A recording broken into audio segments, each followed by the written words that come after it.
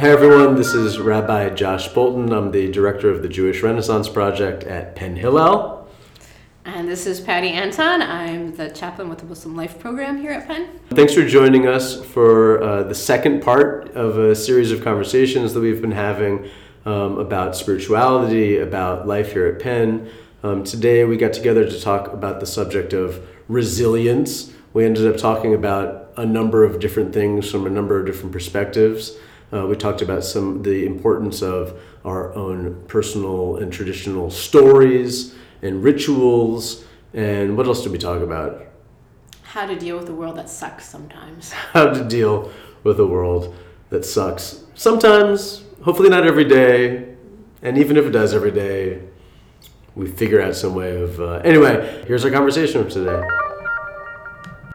My guess is there's some shared space, but I just wanted to spend a moment or two thinking with you about why here at Penn this year, it seems like the conversation around resilience remains significant. And I'm also interested in what's the relationship from your perspective between a conversation around resilience and conversations we have about self-care and conversations we have about stress, anxiety. Where do you open up this conversation with yourself? I think that people are under a lot of pressure. I think I see that everywhere, and we're hearing that everywhere. Even when I stepped off of campus, last week, and I was visiting people, I think people are really needing to hear good news. So people are dealing with kind of multiple things in the environment, right? So you have the campus itself, that wanting to do well, the schedules that the students have, the studying that the students have, that's part of their life. And then you kind of have this external climate and all of these things that are also coming into them, through what's happening in the world, and it's on their phone, every second. And all of those things, they all impact the heart. They all impact the state of a person, their spirituality, and kind of where they're at. So I think the question of, resiliency is related completely to wellness, right? And, how do we, when the environment, is not always working for us, how do we protect ourselves from that? How do we strengthen ourselves in the midst of that, so that we can keep going and doing kind of what we need to do? I feel like resilience is kind of a newish word. I feel like maybe about the past 5 years, it's been something that I feel people have started talking about, this concept of resilience a lot. When I was trying to connect it back to the tradition, the concept that came to my mind was this concept that we have of sabr, which they translate a lot as patience, right? So we have this, وَالْعَصْرِ إِنَّ الْإِنسَانَ لَفِي خُسْرٍ إِلَّا الَّذِينَ آمَنُوا وَعَمِلُوا الصَّالِحَاتِ وَتَوَاصَوْا بِالْحَقِّ وَتَوَاصَوْا بِالصَّبْرِ, right? This idea of, by the time, the squeezing and that pressure of time, mankind is in loss, except for those that, that establish sort of truth and that have this patience, perseverance. So there's this idea of sabr. It's something that I like to, reframe for my students, because we have translation issues sometimes. People choose a word and they lose the larger concept of it, right? And so just, this idea of patience, maybe we just think it means put up with whatever, but there is a perseverance action, aspect to this word as well, right? That means that, all right, well, whatever happens, our ability not just to tolerate or to put up with it, but to be able to do what it is that we're supposed to do in the face of those difficulties. you know, and that might mean like waking up for prayer when you're tired. You know, that's an act of sabr, that's an act of perseverance. It might be the days of fasting that we talked about, you know, last time, you know, that's, you know, doing it anyway, even when it's not easy, right? It can be that avoiding where you're not supposed to be. Like no matter how much temptation, no matter how much pressure, that you still kind of do what you need to do. And to me, I think that's how I connect with sort of this idea of resiliency. Yes, I want to like respond to where you're at right here. I also want to like step back for a moment to the kind of contemporary like experience of students. I think that like there's the perseverance, there's the resilience that a human needs and has always needed to contend with the challenges of life. But then there are stressors that are so peculiarly contemporary.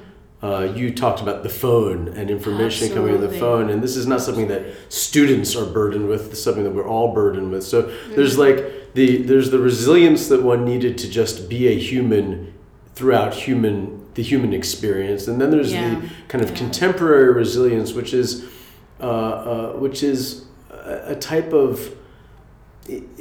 We're still trying to get our heads and our hearts around what are the best practices to flourish as a person in the kind of the contemporary hyperlinked moment, and I think that like the questions right now are just as important as the answers are in terms of trying to contend with trying to figure out what resilience for us looks like. When it comes to this notion of patience, I'm also struck by how the examples that you gave were kind of like the daily moments of patience, the daily moments of resilience. But I'm also struck by how in the kind of the arc of a person's life, and in the storytelling that goes on in a person's life, who I am, where I came from, what I have accomplished, that every life, it seems, is marked by, or every story contains within it the unexpected, the serendipitous, the challenging, the traumatic, even the painful, and so and there is the type of resilience of the. I think we often are thinking about resilience as a narrow. How do we get through today? But the patience, the resilience, to kind of to wait, to see, to synthesize, to put together the story of one's life, not day to day, but over the course of years and over the course of. There's a certain type of resilience that is, I think, very human in that act, and from that perspective, and it is incredibly difficult to attain that resilience. I would suggest that not everyone is capable of telling the story of their life, what happens to them, or I say not everyone is capable of making sense of owning, of actually telling that the things happen that ultimately we don't have the patience for, that ultimately we are not resilient enough to make sense of, but that I see. So I see. Obviously, the question of how we talk about resilience for 19, 20, 21-year-olds is one thing and super important, and we need to attend to that. And there's also like another perspective, and that is the capacity to be resilient over the course of one's life, in telling and narrating that story of who you think you are, who you ought to be. I see you opening. your book. Yeah. I am. I was like, maybe we'll actually check Where are we going? With the Where are you taking us? Goodness. Back to the same text that we were looking at before, which is the Hikam of Ibn Atullah, which is, a book of Sufi aphorisms, right? That are used to sort of frame and discuss a lot of different spiritual sort of concepts. And there is a section here on with a few different aphorisms related to the idea of patience through adversity. And one of them, I guess we'll just start with one of them. As long as you're in this world, be not surprised that the existence of sorrows. For truly it manifests nothing but what is in keeping with the character of its inevitable nature. Okay. So as long as we're in the world, kind of expect things to suck a little bit, because, in Arabic they talk about this world, they talk about the dunya as something that's low, right? This idea that this world is something that it's our testing ground. It's like, when the students go into their exams, it's stressful, it's hard, but they know it's an exam, right? And so they push for it, they study for it, they lose sleep for it, they strive and they struggle, but they know that it's going to end. That we sort of the world, we expect that the same way, that we know this isn't the permanent home. This is sort of the testing ground. Coming back to kind of this idea of what you were saying about the story of our lives, right?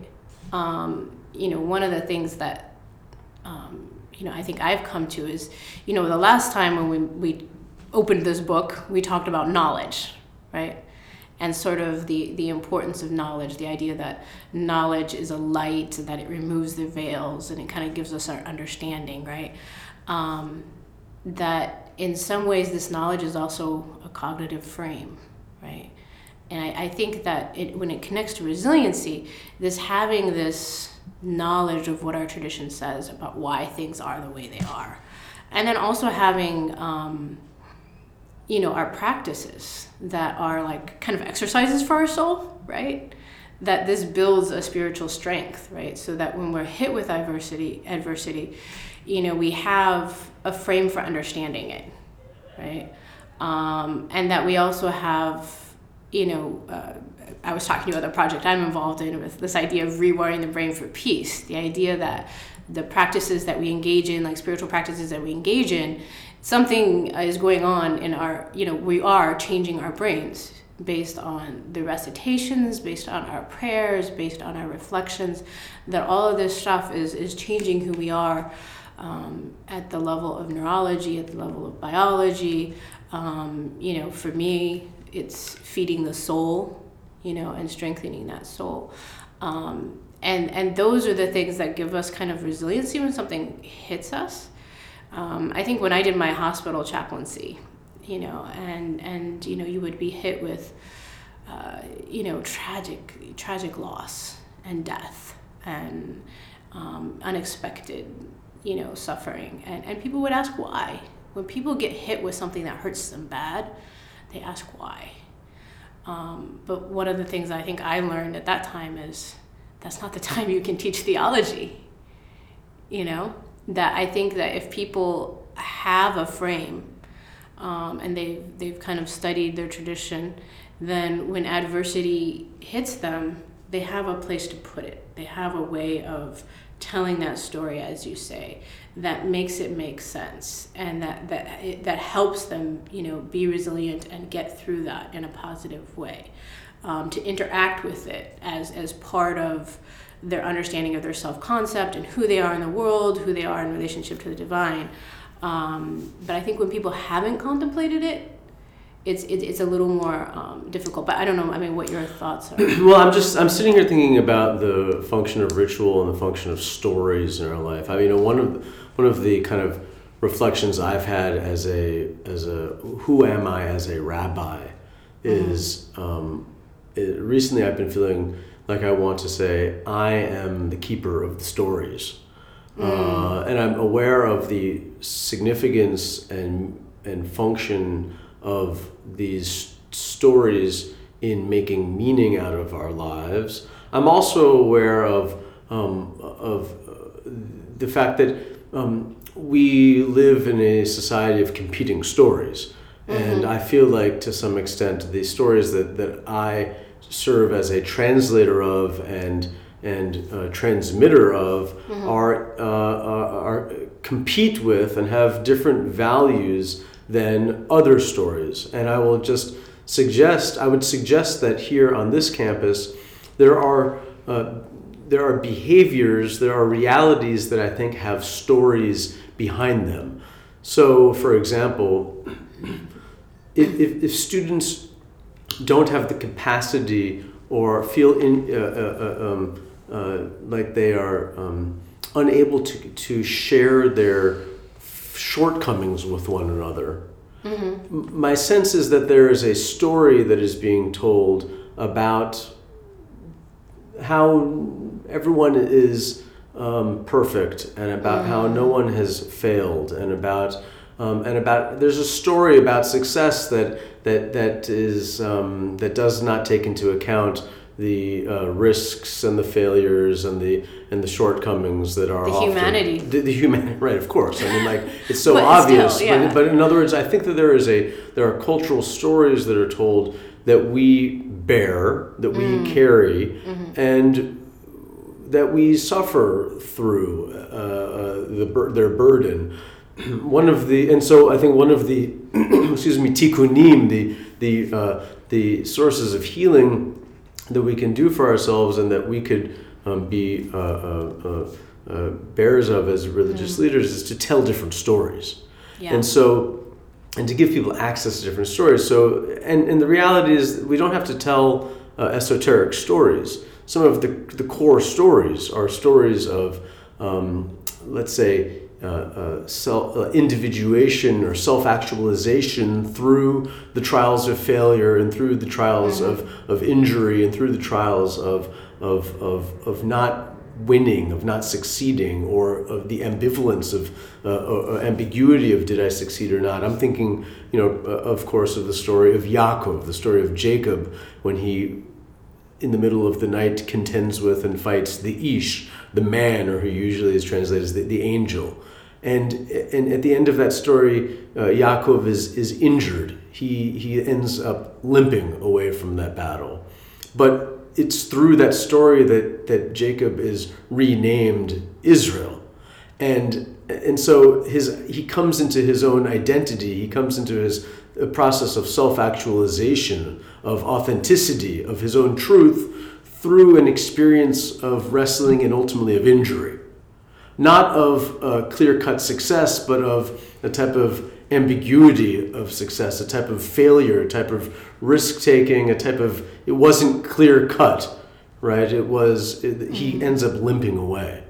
And that story for me is a very powerful story on the one hand, because it is such a critical story about the nature of people, the nature of what it means to be a Jew, the nature of the Jewish people, but really a story of people becoming themselves, coming to embody their names, actualize their names. But it's also such a provocative story whose lesson that I think it's a story that if we engaged with enough, that it's like you said, we rewire ourselves to understand, to expect, to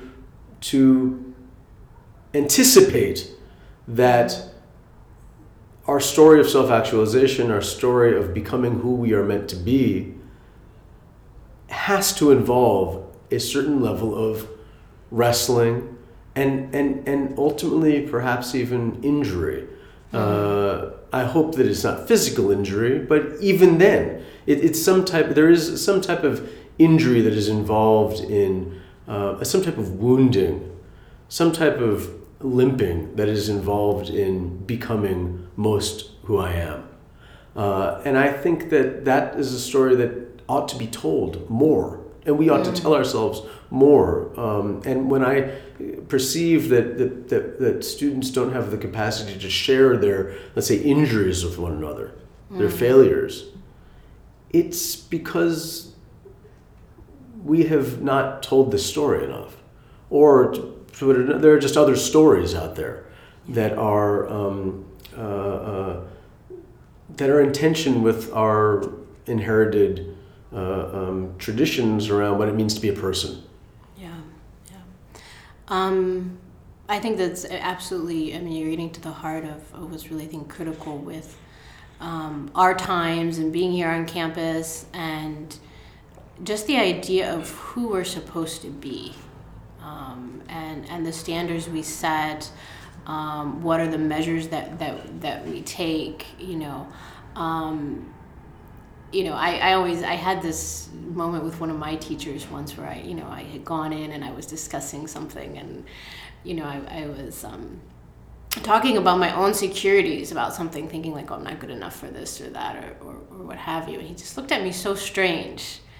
And the next time I met with him, we were working on a book together, right, on a compilation of sayings of the prophets around bringing peace into this world. He started talking about how people don't have peace within themselves because of a kind of arrogance, okay? And this is a kind that says that you're supposed to be something, but better than other people, that you're supposed to be something better than this, that you're supposed to have some kind of perfection. And when we don't have that, then we don't have that tranquility in our hearts, versus being able to have humility. And where is that space of humility to say like, okay, we talk about being servants of God, right? And that's the highest rank that we can have, but yet God doesn't need us, right? In this thing. Just this weekend, I was at a conference and they were doing this conversation with parents, right? And they said no one ever went to hell because they didn't go to college. I mean, how much stress and anxiety we are taking on for things that are really more just stress and anxiety that we're taking on,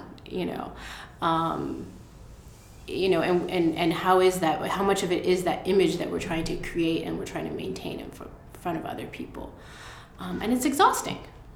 I think it's really exhausting. So I think coming back and telling that story that we are human. We talk about the prophets as the people who had the most struggles and the most hardship. That they were the people who had the most pain in this world. And that some of the people who are most beloved by God are the people who have the most, pain, and they have the most struggle. You talk about the suffering of Job, right? And this idea that for us, when we talk about this story, we're like, that was how God revealed how special he was. That he was a lover of God, and he was a beloved of God.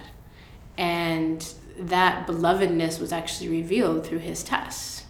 The fact that he had this perseverance, that he had patience, that he, whatever difficulty he was going through, he still was sort of, able to be like kind of steadfast when the rest of the world was, turning their backs and, what have you. I mean, I think we've transitioned from the conversation around resilience to the conversation of the mysticism of suffering. So I'm going to advise anyone listening, if you're not ready to take this step, then you could stop listening now. But I would say, and I would add that there, of course, is a parallel tradition in the Jewish inherited tradition, and it can be expressed in lots of ways. One perhaps softer version is something that Reb Nachman of Breslov says. He teaches that Hashem nimtza b'toch hamini'ah, that God is found within the trial, within the challenges, within the thing that obstructs your path. Of course, it takes a type of that is no source of consolation when you're going through the challenge necessarily. You just want it to be over. But it is a kind of radical posture that we are invited to assume, which is that there's a certain depth of communion through trial, through failure, through pain, that is actually deeper, higher than any other type of communion. I think there is a risk in the kind of in the let's say radical end of that conversation, which ultimately I think kind of the normal mysticism of Judaism ultimately not rejected but positioned as radical, meaning like in general we want to seek a balanced, joyful life. One that integrates the sufferings, but generally, it seeks an optimistic, resilient, joyful, healthy state of affairs. And yet there is, of course, I think, a place where we talk about the sanctity, the holiness of the poor, of the one who suffers, of the place of pain. If you've worked, in the hospital, I think there is a certain religious thing that takes place, a spirituality of the trauma bay, or a spirituality of those who are going through the great trials of physical health. I think that from my take is to talk about that in the margins of the spiritual discourse, because it is usually a private. It is usually so private, and it is not a path that we wish for anyone necessarily, nor is it the advisable path, but it is a reality that there's a type of a spiritual bedrock there, a foundation there, that there is a possibility of communion through, right? I mean, right. No, I mean, I agree with you. I mean, definitely we talk about, we ask for good in this life and good in the hereafter. I mean, all of the tradition, is about cultivating wellness, right? But yet at the same time knowing that hardships come, right? That we don't seek them. We definitely don't seek the hardships. We don't seek pain, right? The pain is there to guide us usually away from something, that's part of its function. But yeah, you're right. We get into the kind of mystical thing that says that, when you are in pain, someone was saying something about it's like the sauce for prayer, right? That you reach a little deeper in I think sometimes you're connecting to the divine when you're feeling that kind of pressure and constriction and what have you. Yeah.